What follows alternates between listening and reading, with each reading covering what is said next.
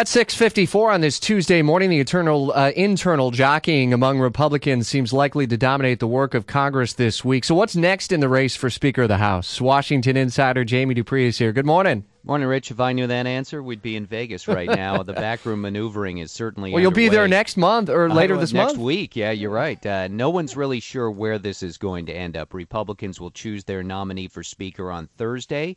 Then we'll have a vote on the floor of the full House on October the 29th. But in between, will Majority Leader Kevin McCarthy, who is the favorite right now, will he be able to get the 218 votes he needs to win? I don't know. They're Tea Party Republicans, more conservative Republicans who are threatening to withhold their support and derail him. Later today, McCarthy, Jason Chaffetz of Utah, and Florida's Dan Webster will all go before sort of the House Freedom Caucus, these more conservative guys, and make their pitch. Webster, in fact, is out with a new video this morning promoting his effort. You can find that on my blog at WOKV.com. I don't know where we're headed right now. It could be that no one's going to get a majority and that by the end of the month we are speakerless in the House of Representatives. Yeah. That ever happened? The last time we had a second ballot was 1925, so it's been a long time.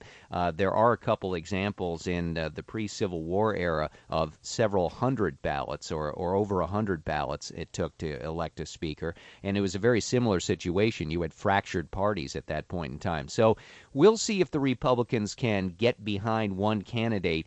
You know, the Tea Party obviously wants some things. They want some things done differently. And all this is going to be happening, too, as we get down to the big fight over raising the debt limit, dealing with the budget, and a whole host of things. Yeah, real-time business that's got to get done. So more trouble for the Secret Service chief. What the heck is going on now? Yeah, this is really interesting. Last week there was an internal report issued about these leaks that were done by the Secret Service against a Republican in the Congress, actually Jason Chaffetz, who's running for Speaker. It all started when he was holding a hearing that was getting tough on the Secret Service. Somebody dug into the computer system there and found out that he had actually applied for a job there, and they started leaking that and more out in an effort to retaliate against him.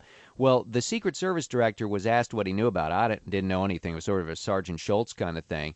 Well, it turns out after the report is issued that says, oh, yeah, the Secret Service chief knew nothing. Now he says, well, maybe I did know about that. So now he's going to be re-interviewed. And, of course, we had one senator yesterday saying, wait a second, this guy should be fired or he'll have to resign if he misled investigators. All right, we'll reset on that and how the president's starting a sales pitch on this Pacific Trade Agreement in our next visit at 8:23 this morning. Jobs, jobs, jobs is what the administration will argue it's all about, but I think we'll hear some other voices as well. More on my blog at WOKV.com.